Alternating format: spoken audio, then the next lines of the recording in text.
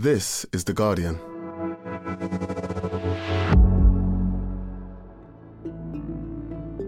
Today, what's happening in the West Bank while the world's attention is on Gaza?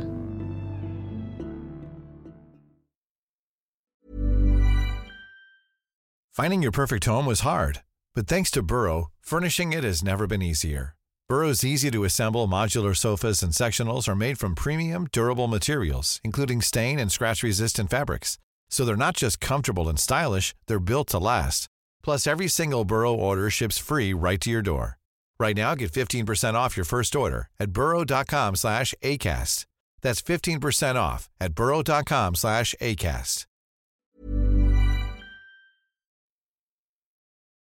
A quick heads up before we start. This episode does contain some distressing scenes, so please take care while listening.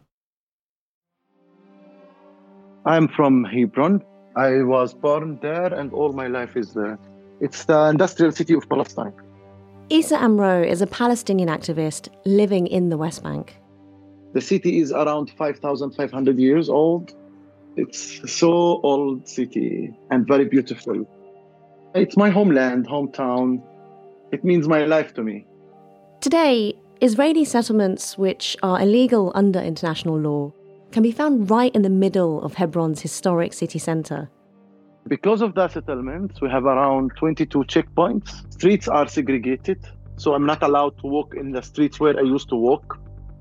I'm not allowed to visit my house where I was born. Around 1,800 shops closed around that area. You can see soldiers, you can see roadblocks, you can see gates, you can see walls. It moved from the richest part of Palestine to the poorest part of Palestine. In Hebron, Israeli settlers have been attacking and harassing Palestinian residents for decades. Issa told us that in the last year, since the current right-wing government came to power, these attacks have ramped up. It used to be 1 attack per week. It became 10 attacks per week, 3 attacks per day. The purpose to make the people leave. And now, in the wake of the Hamas attack on October the 7th and the Israeli bombardment of Gaza, the situation in the West Bank appears to be entering a dangerous new phase. All the checkpoints in West Bank are closed. The Israeli army is shooting without following the army instructions. Settlers join the army and they are in army uniform or they are in civilian uniform.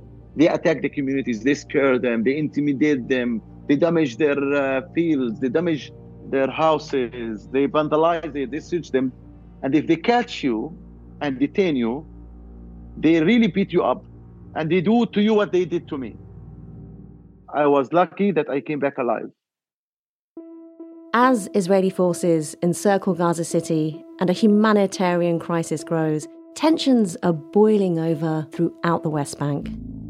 Along with calls for Israel to articulate a plan for what happens when the war ends, there is a growing understanding that any plan for the future must include both Palestinian territories. From The Guardian, I'm Nosheen Iqbal. Today in focus, fear and fury in the West Bank. Julian Borger, you're The Guardian's World Affairs editor, and you've just come back from the West Bank, somewhere you've been a lot as a reporter. What was it like this time? It's always been really difficult because of the limitations on travel and movement that the whole system imposes on Palestinians. I was crossing over with our colleague Soufiane Taha. We were just edging forward at one of the boarding crossing points, and they wanted us to stop. We didn't see the hand signal, and so we continued to edge forward. And then suddenly these very young soldiers got really animated, started shouting, very aggressive. And it was an insight into the everyday humiliations of being a Palestinian in the West Bank. You will have young teenage soldiers, heavily armed, telling you what to do, and often deliberately humiliating you and making sure that you knew that you were from a lesser people. Okay, so before we fully get into those rising tensions, can you tell me a bit more about the geography of the West Bank? Yes, the West Bank was carved out under a UN agreement at the end of the 1948 war, and it is, as it suggests, the West Bank of the River Jordan, a very sort of dry, hilly terrain where nomads, herders, scratch a living off the hillsides, and it's increasingly become an urban environment. And in that area, spread out, are 3 million Palestinians and about 450,000, half a million settlers. So since 1967, Israel has occupied the West Bank, and since an attempt at peace in the early 2000s, cities like Ramallah, Nablus, Jenin, they're nominally run by the Palestinian Authority, while the rural areas are under the control of the Israelis. But Julian, under international law, the West Bank is Palestinian territory, and it's seen as key for any future Palestinian state. Nonetheless, there has been a huge influx of Israeli settlers, and they've moved to set up communities in the West Bank. Can you explain who these settlers are and why they're there? Some are there for nationalist reasons. Some are there for religious reasons. And then there are a lot of people there just for economic reasons. There are a lot of government incentives to move there. A lot of Russian Jews who arrived were sent there and given special deals. But you have these big settlement blocks around Jerusalem, which now, after all this time, are just treated like an extension of Israeli Jerusalem. So they kind of successfully, in sort of real terms, managed to annex that area around Jerusalem. It's been very difficult for the Palestinian Authority to push back. So ostensibly, Palestinians have more freedom of movement in the West Bank. It's not blockaded like Gaza. But can you tell me about Hamas's presence, if at all, in the West Bank? Hamas runs Gaza and has done since mounting a coup against the Palestinian Authority in 2007. It does not run the West Bank. How does it differ politically and socially from Gaza? It is not an open prison like Gaza. There is more movement, for example, in and out of East Jerusalem. Obviously, it's a bigger area, and Palestinians can cross into Jordan, so they are not as enclosed. It isn't that claustrophobic feeling of Gaza.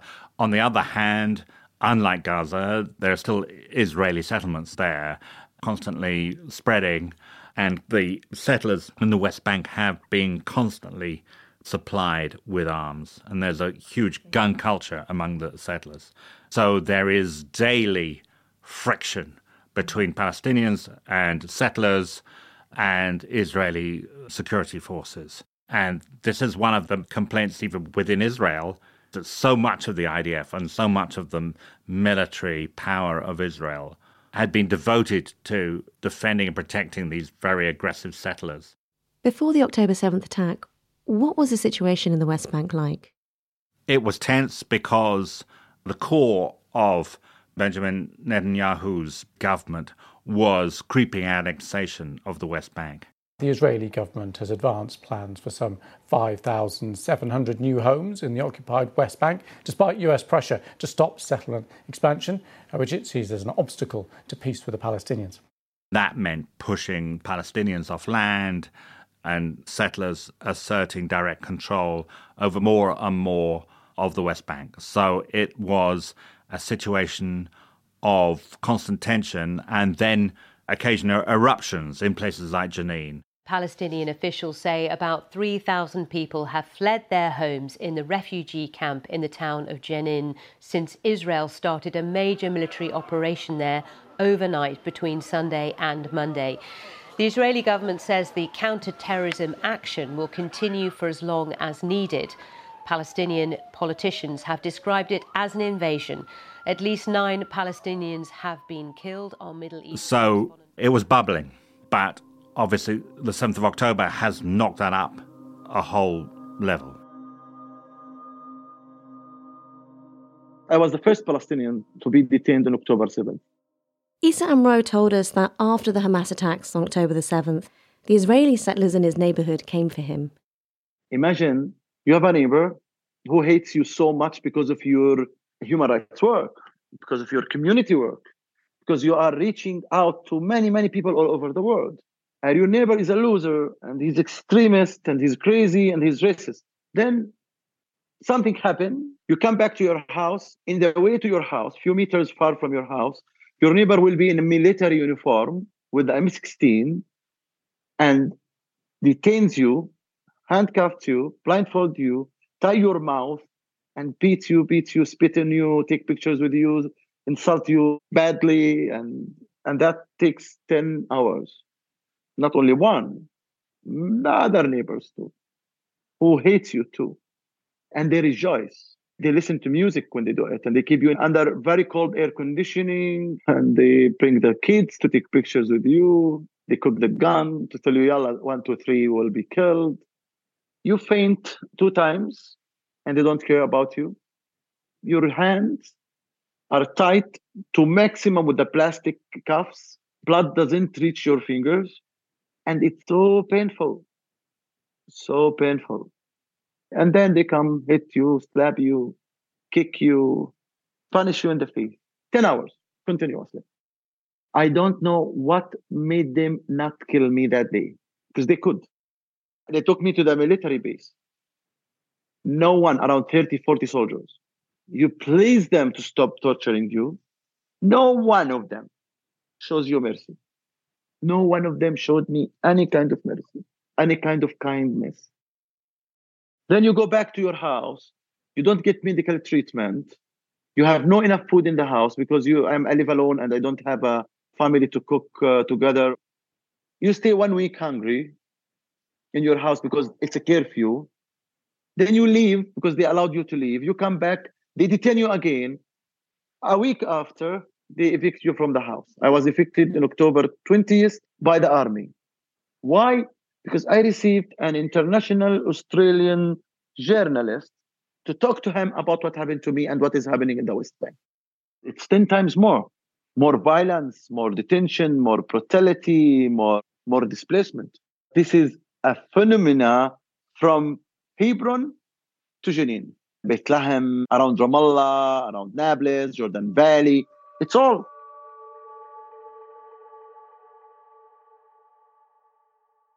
Julian, you've just come back from reporting from the West Bank. Can we go through the situation step by step, starting with the increase in violence?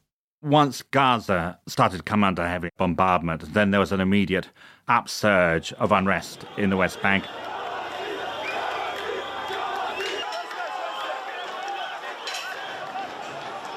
In particular, in some of the refugee camps in Jenin, but also near Tulkarem refugee camp that led to, I think, the first Israeli airstrike from a fixed-wing fighter for about 20 years.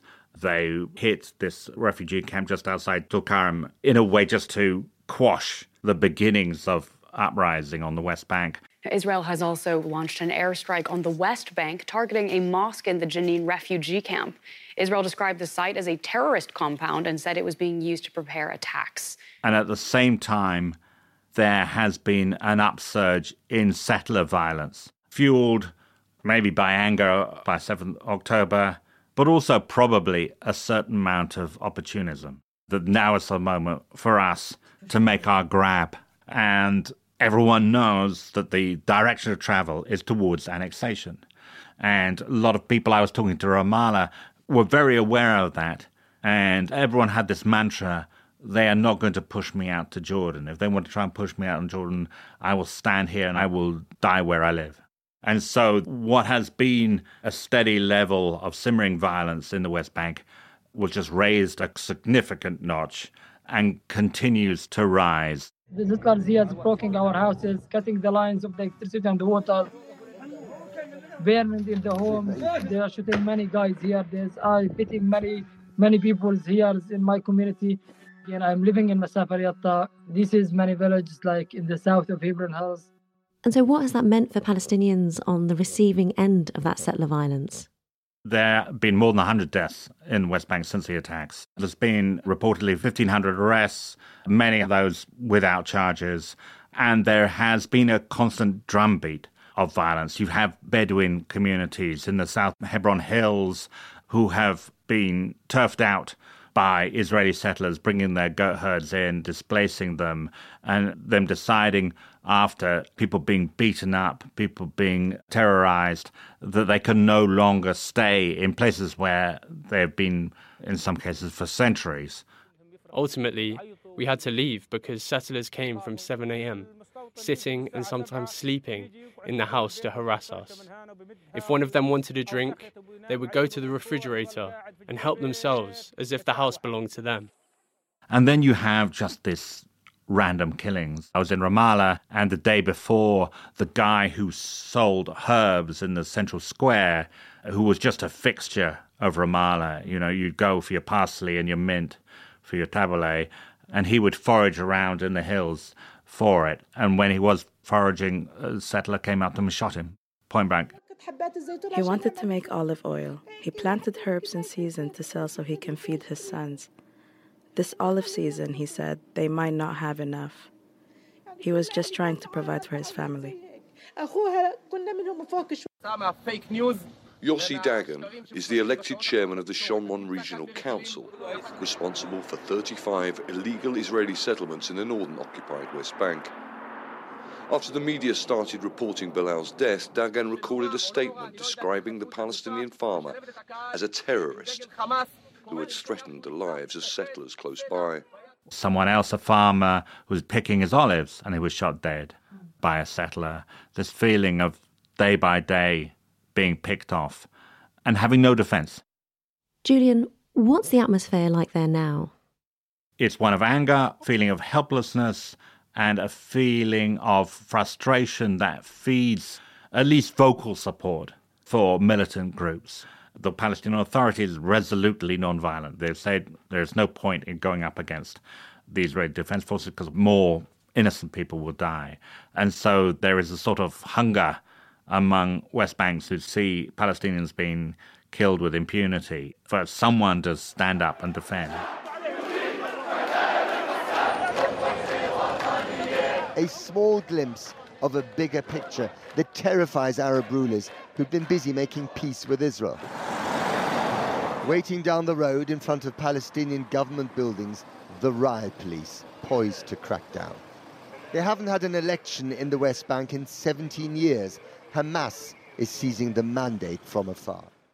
And how are Palestinians in the West Bank coping? I'm not sure if they are. I think this is really painful for them. They see Palestinians, their relatives, their friends being killed every day. And there's a feeling of sort of survivor's guilt and just rage that nothing is being done. I have a 6-month boy. I am ashamed to look at him in my home. Yeah, I speak truly. When I look to my child in the home, I cry. Because when I see the world is like the audience, they don't have anything to do, not only the Arab people, not only the Islamic people, all the world. Everyone I spoke to was in a kind of nihilist mood, and I don't want to hear about two-state solution. They think that was all a trap, which from their point of view it was.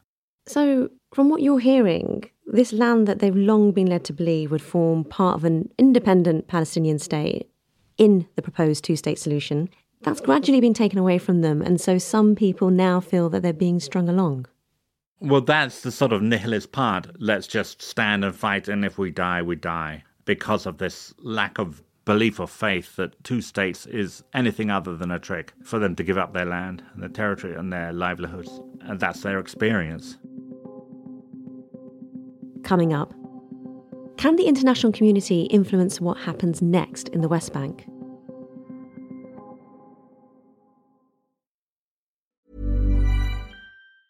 Tired of ads barging into your favorite news podcasts? Good news. Ad-free listening is available on Amazon Music for all the music plus top podcasts included with your Prime membership. Stay up to date on everything newsworthy by downloading the Amazon Music app for free or go to amazon.com/news ad free. That's amazon.com/news ad free to catch up on the latest episodes without the ads. Today in Focus is supported by BetterHelp.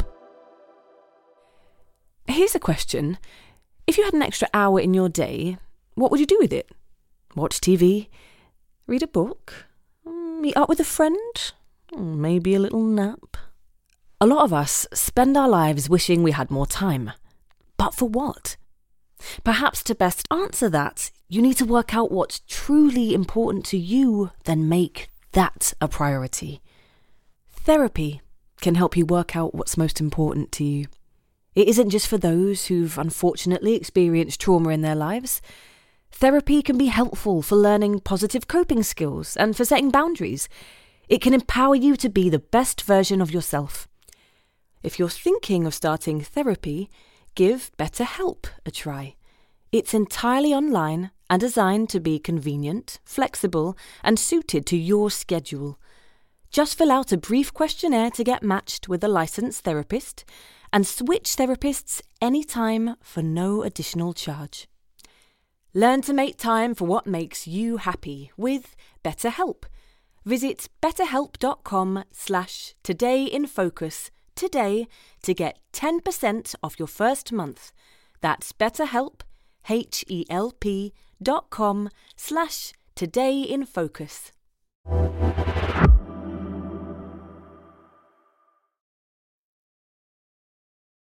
Julian, you've interviewed Mohammed Shtayyeh, who is the head of the Palestinian Authority, and he said the international community has a rare opportunity to try and leverage a two-state solution. Can you explain what he meant? He was trying to see how can we bring something good out of what is happening now.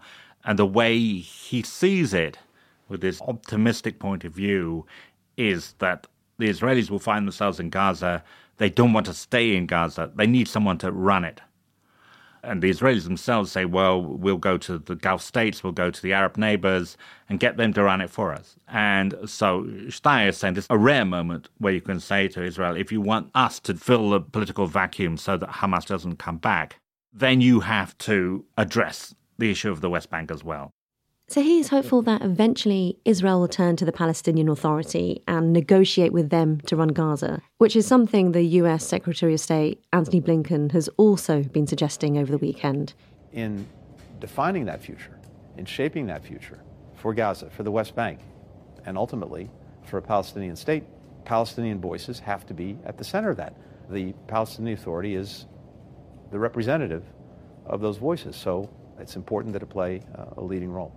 At the moment, there's not even talk of a ceasefire in Gaza, let alone who will run it after the war. So any discussion for a deal for greater Palestinian Authority control in the West Bank seems an awful long way off. For one, what would happen to the Israelis living in the West Bank? That is the big problem, because even if you saw a post-Netanyahu government that was prepared to enter into negotiations and go back to the idea of two states, when it came to the point of trying to remove Israeli settlers from the West Bank, it would be so politically traumatic within the Israeli electorate that that government would fall. That it's so hard politically for Israel to drag settlers out. It's much easier to see a sort of swing back to the hawkish view that what we have to do is break the Palestinian will, first in Gaza and then in the West Bank, and then we will be safe. And there is a point of view on the Israeli right that it's because Israel withdrew from Gaza that it fell into Hamas' hands, and we have these problems, and we must never repeat the same mistake in the West Bank. Julian, in your view, how bad could the situation get? I mean, is it possible that another full-scale war could imminently erupt in the West Bank and that the IDF will be fighting two conflicts at once?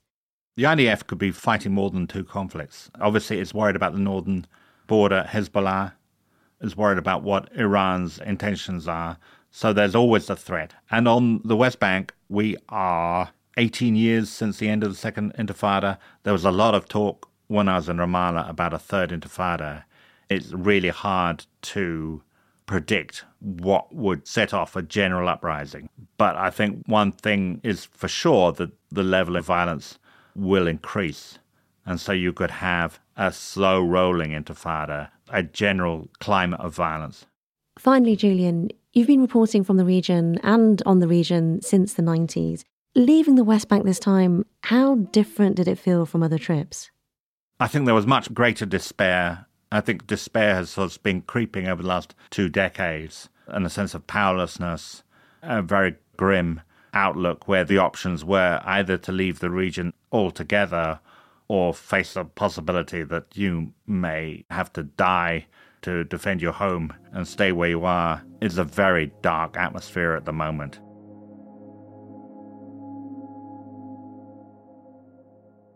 I have 3 options. Either I accept to be a slave and give up my rights and give them my land and lose my identity as a Palestinian identity and act as an animal who's looking for shelter and food, or I use violence to get my rights, or use non-violence. I chose non-violence. It's the international community to make Israel accountable for its occupation and apartheid and supremacy and racism. And the Israelis will be willing to make peace and give Palestinians rights and do election. Palestinians do election and choose new leadership, and we make peace with making a referendum. Two-state solutions, according to the international law, is still possible. It's hard, but with refugees coming back, and East Jerusalem is the capital of Palestine. But we are closer now. We are going toward one-state solution with equal rights, because I see that there are settlers everywhere. Palestine is fragmented. East Jerusalem became almost a Jewish city. They really managed to remove the Palestinian identity of the majority of the neighborhoods in East Jerusalem. But there is no solution without resharing the land, giving it back to Palestinians, and sharing the economy and everything. We want one state with equal rights, with full equality, with accountability for the occupiers. I don't know if I can forgive or forget in my life what happened to me in October 7th. I think about it every night. I have a nightmare about it every night. Not only me, many other Palestinians. Many other Palestinians are suffering from the occupation. And they are not extremists. They are normal people. That was Issa Amro in Hebron and The Guardian's World Affairs editor, Julian Borger. My thanks to both of them for speaking to us. To read Julian's reporting from the West Bank and the latest developments on the conflict, do head to theguardian.com. We asked for a response from the Israeli Defense Force to allegations in this episode, and a spokesperson told us, since the October 7th massacre, there has been a significant increase in terrorist attacks in Judea and Samaria, which is what they call the West Bank.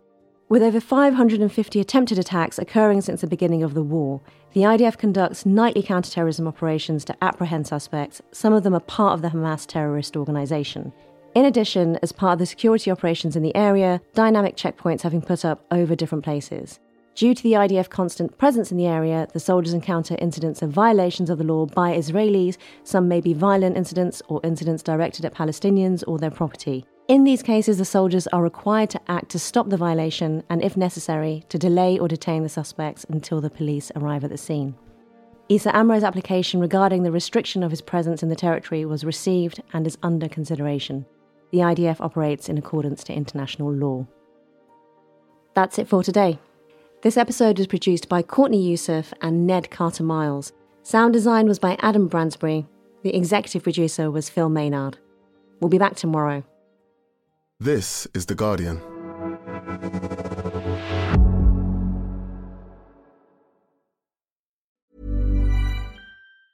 Tired of ads barging into your favorite news podcasts? Good news. Ad-free listening is available on Amazon Music for all the music plus top podcasts included with your Prime membership. Stay up to date on everything newsworthy by downloading the Amazon Music app for free or go to amazon.com/news ad free. That's amazon.com/news ad free to catch up on the latest episodes without the ads.